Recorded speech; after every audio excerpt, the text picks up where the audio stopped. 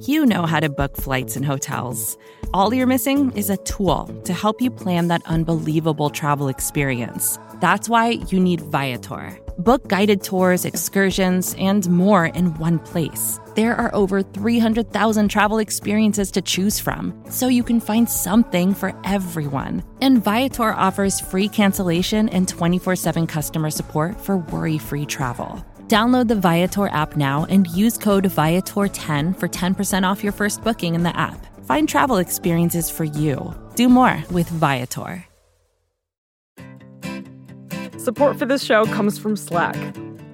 You're a growing business and you can't afford to slow down. If anything, you could probably use a few more hours in the day.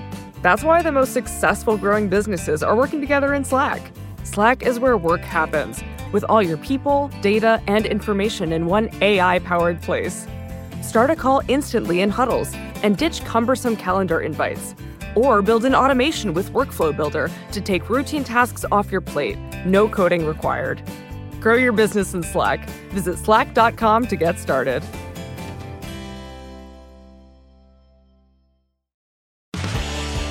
This is Recode Media with Peter Kafka. That is me coming to you from my house in Brooklyn. I hope you're well. I hope you're safe. This is a super special / timely edition of the show because there's stuff in the news we wanted to talk about, and I want to talk about it with Laura McGann, the politics editor of Vox.com. Welcome, Laura. Hey, Peter. Good to be here. Thanks for coming on. What was the name of the story you published on Friday with the headline? It was a great headline. I wrote a piece called The Agonizing Story of Tara Reade.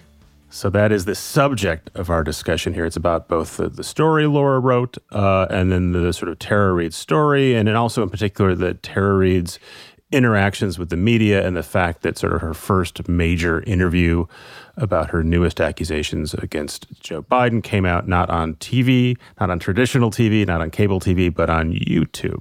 So I wanted to talk all about that with Laura.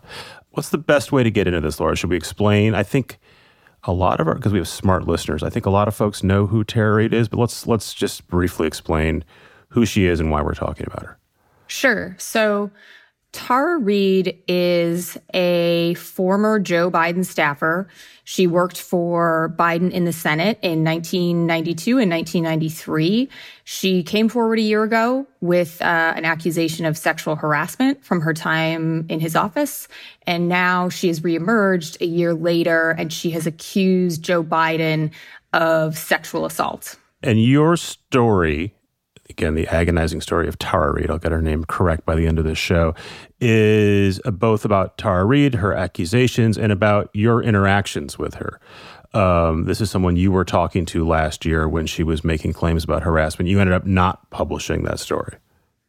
Right. So a year ago, I spoke with her for quite a while. She came to me with what I felt was a pretty credible, straightforward, consistent story about how when she worked in Biden's office, she was made uncomfortable when Biden would put his hands on her shoulder in a meeting or touch her hair or touch her neck.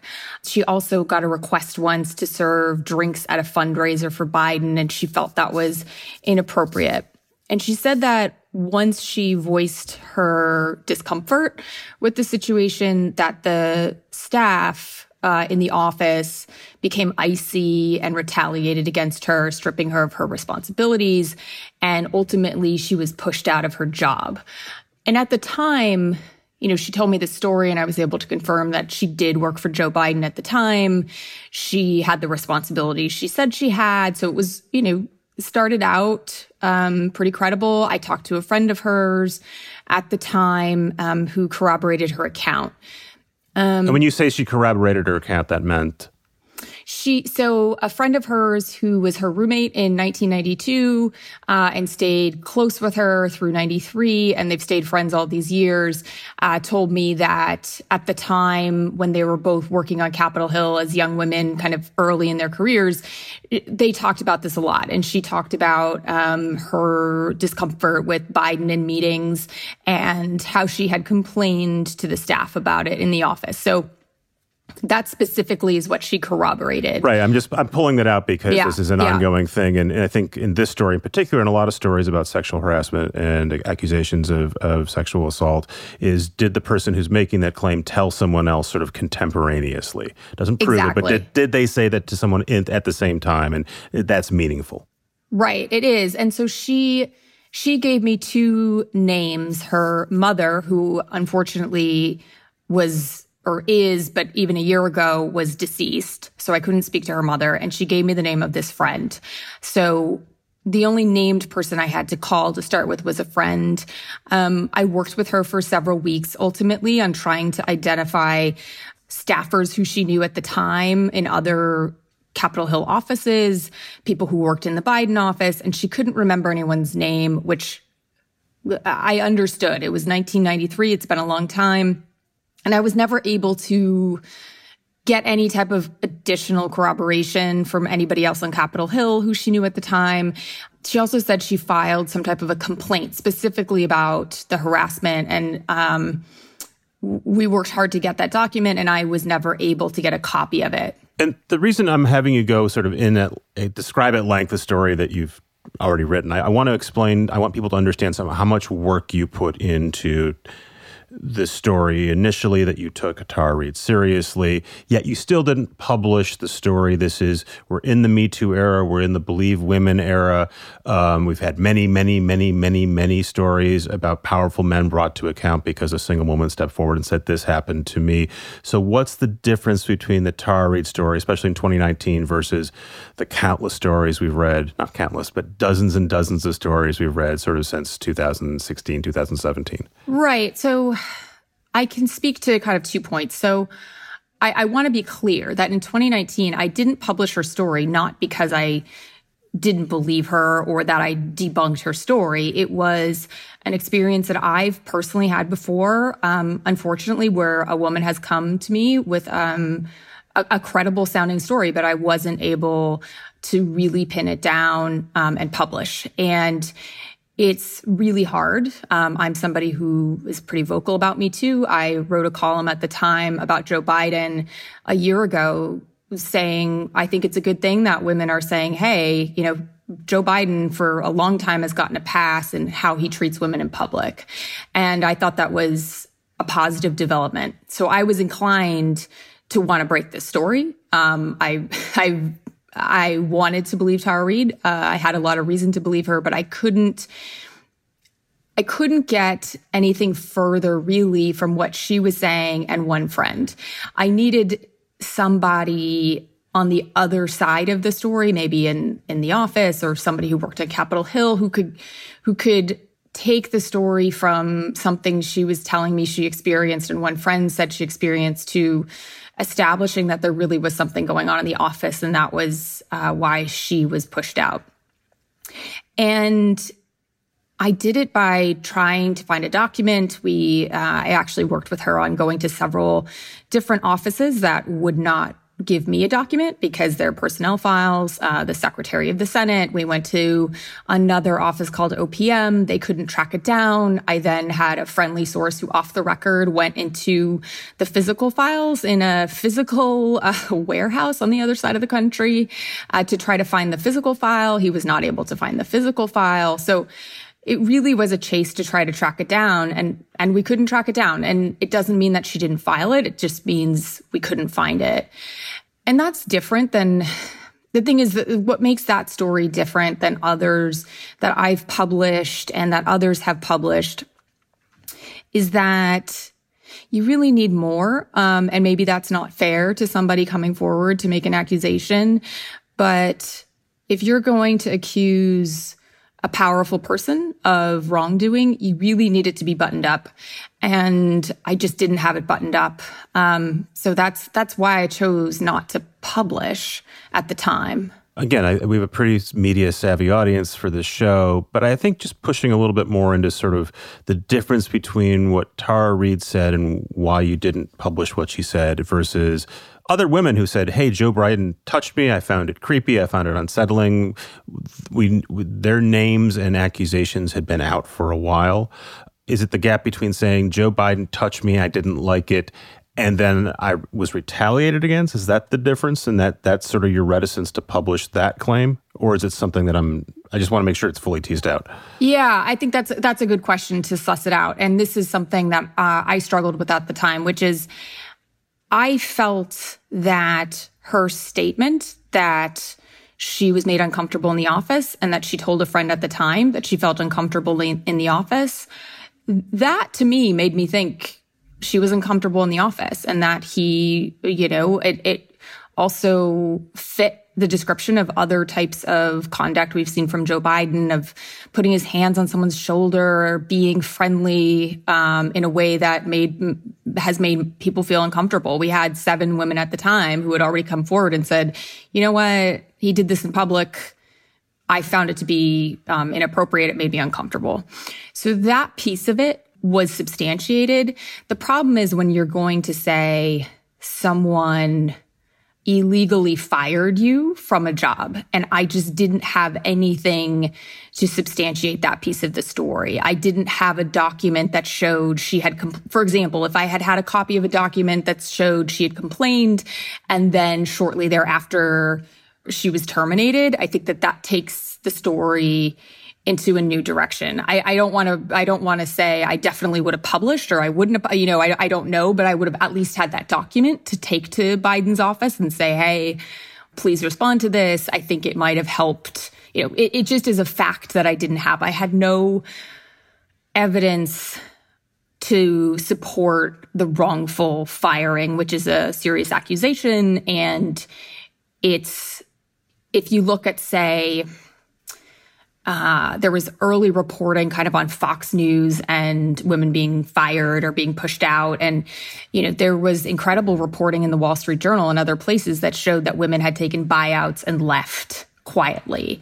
And that creates a paper trail of, okay, they complained and then they were told to leave, versus, say, someone accusing a specific man of a crime or of assaulting them, that you can corroborate that maybe by over the years of telling people, of seeking help from a therapist, that these are sort of different facts that I was trying to substantiate. So it was how she felt at the time and what she told people at the time, and then also trying to source the wrongful firing. I want to come back to the journalism involved here in a little bit, but I would just want to sort of make sure people know where we stand. So you document the reporting you did here. You ended up not publishing. Again, you should read the piece that you wrote. It's really good. And you also say, look, it's as I've realized, the Times was doing similar reporting, the Post, other outlets were doing similar reporting. They all sort of reached the same conclusion, which is they didn't publish a piece. And then, so how did Tara Reade's name and her accusations resurface again this spring? Exactly. So there were at least a couple other outlets chasing this story. And just to note that a local paper did ultimately run the story, and they ran it, her local paper in California. And they ran it with just her claims and the friend, and really the story went nowhere. She wrote a first-person piece, and then they also wrote a piece based on her. She wrote a first-person piece that they ran, and they posted the story quoting her and her friend, and that they had a decline, couldn't reach Biden campaign for comment. And the story really just went nowhere. It didn't land. And I think that speaks to my point that these things have to be really buttoned up and really strong to break through and for people to find them compelling. And I wasn't able to do it. And I know the Associated Press, the Post, and the Times were also working on stories, and they didn't publish in 2019 either. So fast forward a year, and in March, I see an alert on my phone that Tara Reade has come forward. And this time she is not only saying that she was sexually harassed in the office and pushed out for complaining, but in addition that Joe Biden had sexually assaulted her on the grounds of the Capitol. And just to clarify that distinction, she had previously said he touched her shoulders in meetings, touched her hair. This time she said that one day she had gone to meet him to bring him a bag that she'd been asked to bring him. They were in a hallway in the Capitol, and he pushed her against a wall. He kissed her against her will, and then digitally penetrated her against her will. And so she's saying that this incident happened around the same time as all these other factors were going on. And it's in addition to her original story last year. And again, we're not going to go through every line of her story because there's a lot we have to get to. But she's not just adding on to her story, right? She's actually sort of contradicting earlier lines. She said something effective, by the way, I was not sexually assaulted. I was harassed, but this wasn't an assault. Language to that effect, right, in the earlier conversations? Yeah, so this is where it gets tricky for me. And the reason I agonized over writing this story is that a year ago, she said to me when we first spoke, some of the first sentences out of her mouth when we talked on the phone for the first time were, I want to tell you a story about power. I want to tell you a story about a Senate office that, retaliates and abuses its power. And she said to me, I specifically am not telling you a story about sexual misconduct. After we spoke for a while. And after we spoke, she sent me an essay that she had written. And in the essay, kind of the nut graph or the main theme that she sets up in the essay is that this is not a story of sexual misconduct. It's a story about an office retaliating against somebody for complaining. And she even said, I don't know if Joe Biden knew my name. I don't know if he ever knew why I left the office. I don't know if he even noticed. And at the same time, the same day, she directed me to her friend, and I called up the friend. And her friend said to me something very similar. She said, look, let me just describe what was going on. And she specifically told me Joe Biden never tried to kiss her. He never tried she kind of described it as he never tried any of those, she kind of said it in a knowing way of, he never tried one of those touches. He never tried anything with her.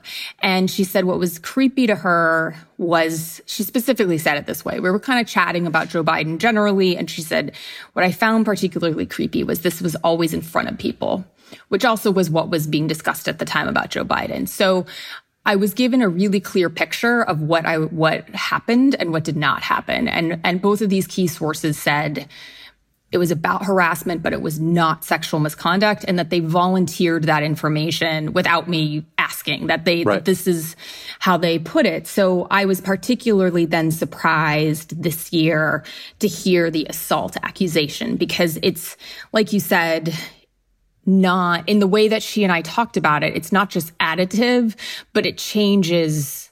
It's a true change from the story she told me last year. And let's talk about where those charges first sort of aired, because this is where sort of we get into the media of this. Yeah. And this is where I think it becomes an interesting media story, because last year, Tara Reade approached her local paper. She approached some big national outlets. She approached me. I think someone set her up with me because of my reputation around covering Me Too issues. And this time, she aired her complaint on a podcast called The Katie Halper Show. Katie Halper this is not a knock on her, but I just would describe the podcast as more of hosted by, she's a radio personality. She's a personality. She hosts a politics show. She is very pro Bernie Sanders. She's very leftist. She kind of represents that school of thought. And it's not like NPR. This is not a journalistic show.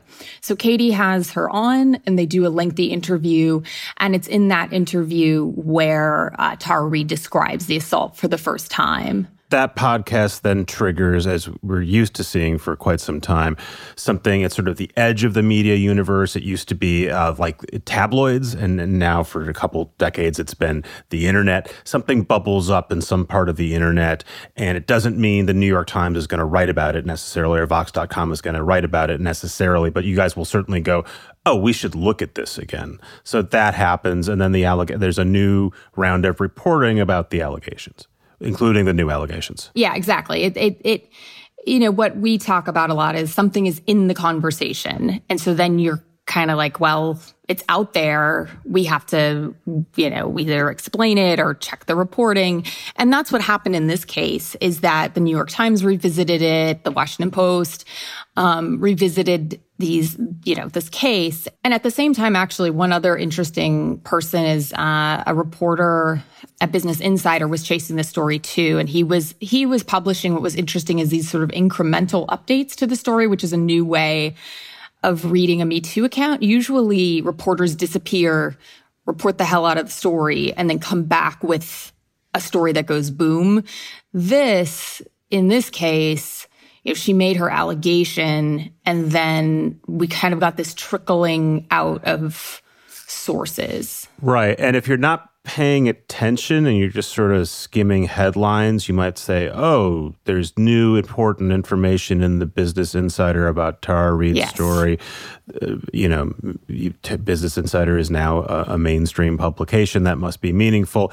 And what we'll talk about the journalist in a second, but for instance, just so you understand, the stories he were publishing were along the lines of, now a former neighbor or friend of Tara Reade also says that Tara Reade said this specific thing about the sexual assault X number of years ago, or maybe then there's nuances, but none of it is sort of definitive. Like you say, it's like you're adding up a total amount of weight, but it's hard to figure out what it amounts to. Right. And I think there is a difference between a story being reported and one thing I think is important when you're reporting out a story is to be able to call a source and ask them what they know without telling them what you know and just asking them, because I think that that's very different than a source having read a story that's already in the media coming forward and corroborating it. Because not to say that that person is lying, that's not the case at all. It's just that it's not the same as calling somebody who maybe had no idea that you're reporting the story, hasn't been asked about it in 20 years, and comes out with details that support the story. It's just different. It's a different level of credibility. The journalist involved here is a guy named Rich McHugh. His name's important because, one, he's done a lot of TV journalism over the years, had worked at Fox and pretty much everywhere but CBS. He in particular had worked at NBC for a long stretch with Ronan Farrow when Ronan Farrow was doing his initial reporting on Harvey Weinstein. NBC famously never ran that stuff. That story then eventually becomes a Pulitzer Prize-winning account in The New Yorker. And then Rich McHugh's name comes up again because eventually, I'm going to skip ahead, but eventually Tara Reade, after saying, I want to talk about this on TV with a major network. The major networks won't listen to me. Eventually, Fox agrees to do an interview with her. She then cancels that interview, and she ends up doing an interview where she's on camera with Megyn Kelly, and that interview is sort of produced by Rich McHugh. Not that it's conspiratorial. I just want to explain the connections there. So this interview with Megyn Kelly, again, famously on Fox, then on NBC for a short run, sits down and does a long, extended, it's like 45-minute plus interview with Tara Reade. It runs on YouTube. What do you make of the fact that, one, Tara Reade ended up doing it with Megyn Kelly, and two, she ended up doing it not on TV, but on the internet? Right. I think that, like we saw, Tara Reade felt, and has been vocal about this, she felt very burned by major newspapers. Last year, no one printed her story. And she'd spent a lot of time talking to them. She spent a lot of time talking to people. She felt, the frustrating part is she has now been out saying that the media, she accused the Washington Post of never getting back to her, which actually turned out not to be the case, which she admitted to me that the Post did call her and she did interviews. And she said other things like, the media didn't want her to tell them it was a sexual story, that it was the media who told her this is not sexual misconduct, or that they didn't want it, which is just not true. I mean, there's no indication that reporters are not interested in stories of sexual misconduct. And she herself had put it forward as not sexual misconduct. Yeah, and just to be crude about it, right? The bigger the story, the more interested a reporter is in getting it, both because they think it's important and also it's just professionally, right? You want a bigger story. It's a better story for you if there's more misconduct involved. Yeah. And you kind of have to check yourself to say, am I overinflating this because I want it to be something that it isn't? So anyone responsible has dealing with this. They also have editors and publishers and a whole phalanx of people to say, are you sure this is what it's right? They really want to, there's an impulse to blow the story up, and then usually there's a whole set of checks and balances to sort of go, no, this is literally all we can say it is. Right. And so she is now speaking with outlets, and as part of her storyline, it's the media blew me off a year ago. And she was telling this to outlets who are kind of adversarial to mainstream media, sort of Bernie Sanders supporting outlets or left-leaning outlets who are critical of Joe Biden, who are saying, look, the media ignored this person, and it sort of feeds the narrative. In terms of ending up on Megyn Kelly, I think what is interesting there is she again made the choice to go around kind of mainstream outlets. I was under the impression, I'm trying to think of how to source this, that I'm under the impression, my broad impression is that if she had wanted to do a more mainstream television interview, she could have, with some parameters, and that she did not want to do that. I've watched the Megyn Kelly interview. It looks like a TV interview. Megyn Kelly is certainly camera ready. It doesn't look like it's something produced in a pandemic, like a lot of video we're used to seeing these days. What do you think the difference between that Megyn Kelly interview and a more conventional interview on Fox or MSNBC would be? So I watched the interview, and I think even before I watched it, I went and I looked at Megyn Kelly's Twitter feed, and it's very politicized, her Twitter feed. It's very sort of in Tara Reade's corner before even the interview aired. So there was that. I also think, which, by the way, that's just sort of like how you present yourself publicly. You might, as a reporter, believe Tara Reade just wouldn't. Generally, a conventional mainstream reporter wouldn't be tweeting that stuff in advance. You wouldn't look like you were running a campaign for her. And I was also surprised by McHugh's Twitter feed as well. He's, like you're saying, a reputable longtime journalist, but he also kind of had this sort of advocating for the story in a way that I think reporters don't generally. Again, not making it untrue, just different than usual. Anyway, so I watched the interview, and what I found to be bothersome to me is that there were a number of times where she said things where I thought that's just not true. I mean, Tara Reade said that, or Megyn Kelly? Oh, that Tara Reade. Yeah, Megyn Kelly asked Tara Reade some questions that, were verifiable. Tara Reade said, I've been hacked. My life has been so hard coming forward that I've been hacked. And there's no evidence that she's been hacked at all, that her email has been hacked or that her Twitter feed has been hacked. So let's say you're conducting that interview on TV. I don't know if you've done any TV, and someone says that. Do you, in general, and you know how interviews go, someone says something, you might let them say it, and you might come back to them afterwards and say, tell me more. You might try to fact check it after the case. How do you handle when someone says something like that in conversation, your decision whether or not to air that or quote that?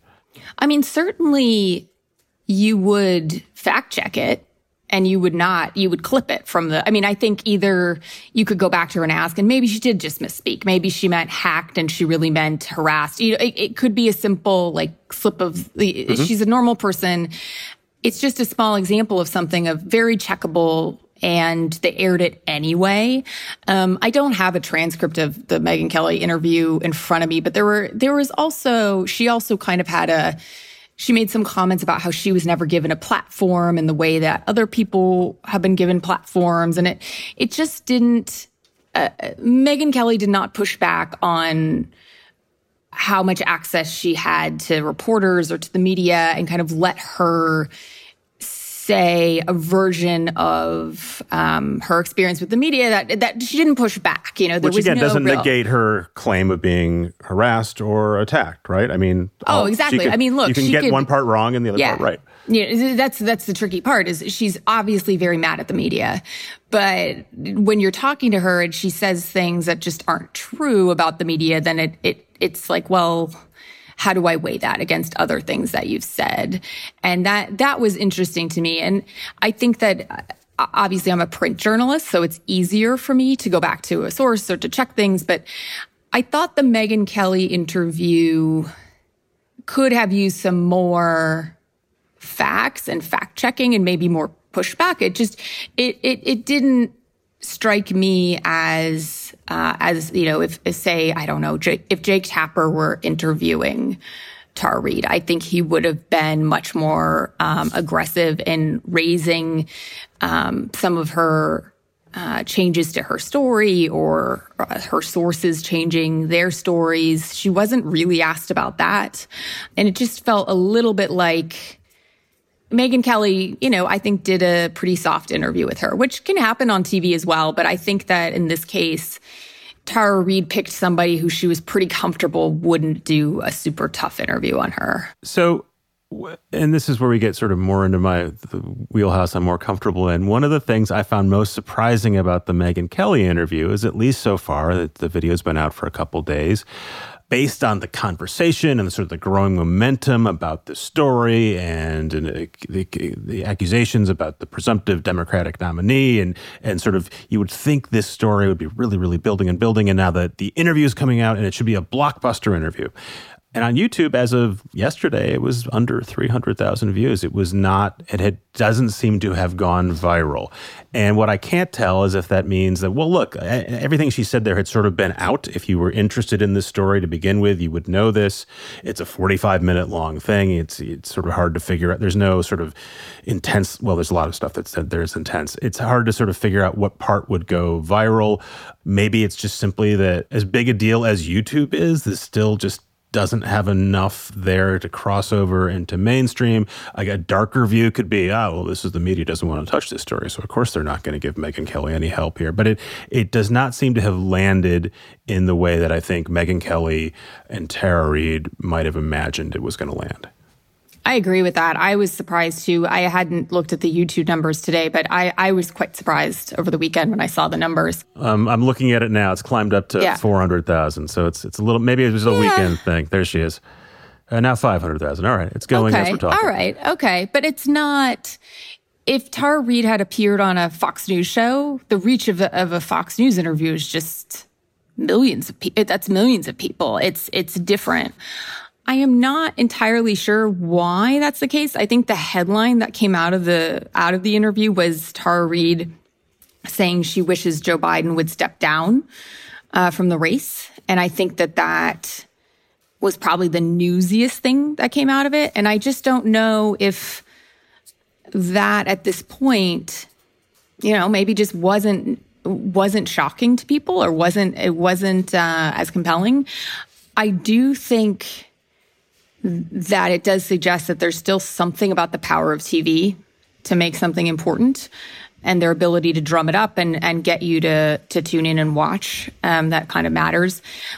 Also, I don't know if this is too technical for the show, but I was surprised. I literally couldn't find the Megyn Kelly interview. I was getting frustrated. I was slacking people. Like, how do I find, I kept going to Megyn Kelly's Twitter feed, and there was like these 2 clips that were really short.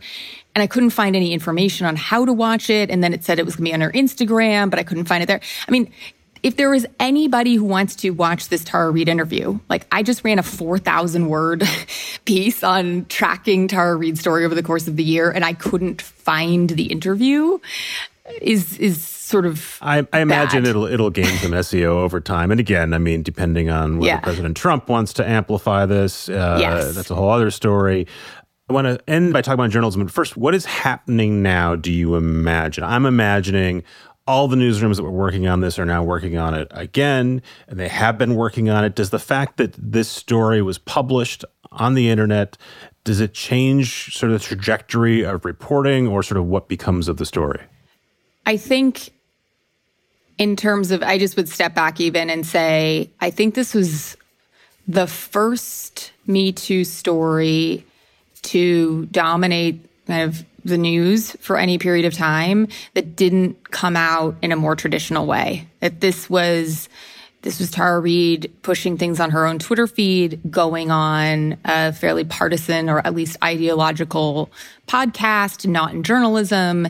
And it's very clear that she has a political point of view and that the people amplifying her also have a political point of view, either being pro-Trump or pro-Bernie Sanders. And it's to me the question of, is this an outlier or is this the beginning of the weaponization of Me Too. This is sort of where we had a Slack conversation last week, and that's sort of where we ended up. We said we should talk about this on a podcast instead. So I think This is the right place to have this conversation.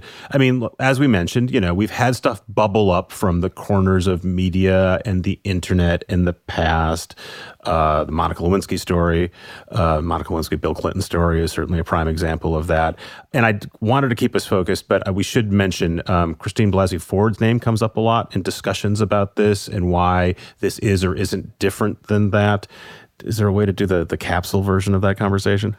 Yeah, I mean, definitely Tara Reade supporters think that Democrats have held her to a different standard as Christine Blasey Ford, who testified against Brett Kavanaugh. And again, said these things happened to me in the past. Yes. I believe that they happened. I don't have it. It's not completely documented. You can find discrepancies in my account. And they say, well, this is the same thing.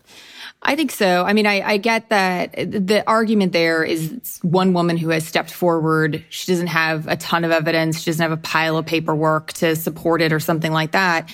And I think the difference was, one, I think first and foremost, Christine Blasey Ford never changed her story. She named the sources that she had who could corroborate it. She talked about her husband and this and that, and it just never changed. And that's one, I think, key distinction here between Tara Reade and Christine Blasey Ford, which is in these types of cases, no one is ever going to really know what happened in a room or in a hallway or something like that, where these are private crimes that we're talking about.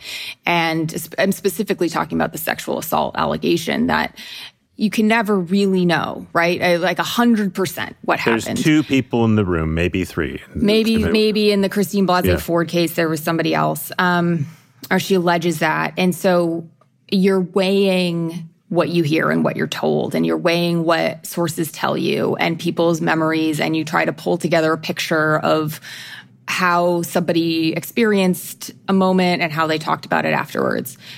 Christine Blasey Ford's story just stayed the same. And Tara Reade, maybe she is telling the truth and her story this time is true, but last year she said this was a story that was not about sexual misconduct, and this year she says it is about sexual misconduct. And those are distinct stories, and her sources have also changed their story as well. And I think the other distinction that I think about, and again, doesn't negate what either one of them are saying, but Christine Blasey Ford didn't really come out. She was sort of pushed into the spotlight. She did say, I have a complaint, but she wasn't going to the media, which again doesn't mean that either of them are wrong. Yes. There is a distinction, though.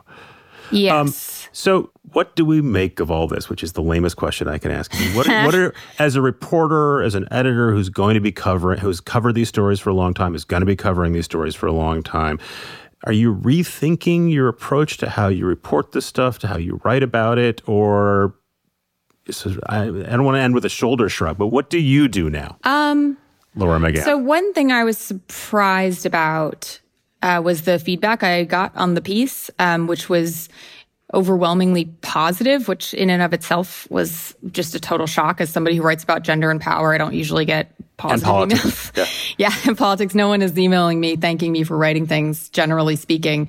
But what I found, if I were to say a theme in a lot of the emails that I got from people, was I was willing to say that there is uncertainty here and that I am uncertain, and it's a tricky place to be, and that, I showed my work. This is what she said then. This is what she said now. This is why I'm stuck. And I was surprised how much that uncertainty actually was reassuring to an audience, because people have felt uncertain about this story and they want to know why, and they want to know why reporters might be uncertain. And if there's one thing I'm going to take from that, is that the audience, if we're uncertain, it's okay to say that to the audience. And people respond really well. And there's a desire, I think, in newsrooms sometimes to be firm and to have a take and to come down on a side, or to be as clear. Yeah, this is the truth. And it's very hard to do. And I think this case was super hard for a variety of reasons that we've just talked about. So I think that for me, thinking about media coverage and thinking about cases like this, it's, to what extent can we tolerate uncertainty and trust the audience to be okay with that too? And I think I have a new appreciation for readers, and I think I need to be more comfortable myself. That's very wise. Trust our audience. And I think that applies to Me Too stories in general. And I also, by the way, I just, one of the last things I wrote for Vox.com was a piece about uncertainty in the way we've been covering the pandemic. Yes. And the fact that the facts seem to change, that advice seems to change, that we literally don't know a lot about the very basic elements of the disease and how it spreads. And saying that is okay. And maybe the only thing we can do. And that's different than saying, I've done some sloppy reporting. Who knows? Could be one side, could be the other. Yes. Or saying, some people say the earth is round and others say it's flat. What are you going to do? It's a distinction to be saying, no, I've done the work here. I still don't know what to make of it. There's some questions. So on that note, anything else we should say other than follow Laura McGann on Twitter, read all her stuff? Yeah, I think that's the right ending, is to end on uncertainty, unfortunately. But I think that's what it is. I think that's where I land. Yeah, I'll wrap it up with a lame cliche. I'm certainly glad you came on, Laura. How about that? It's not even a cliche. It's just stupid punnery. Thank you, Laura. I appreciate your time. Thanks to you guys for listening. Welcome. We will have another episode of Recode Media this very week, so stay tuned for that. We'll see you soon.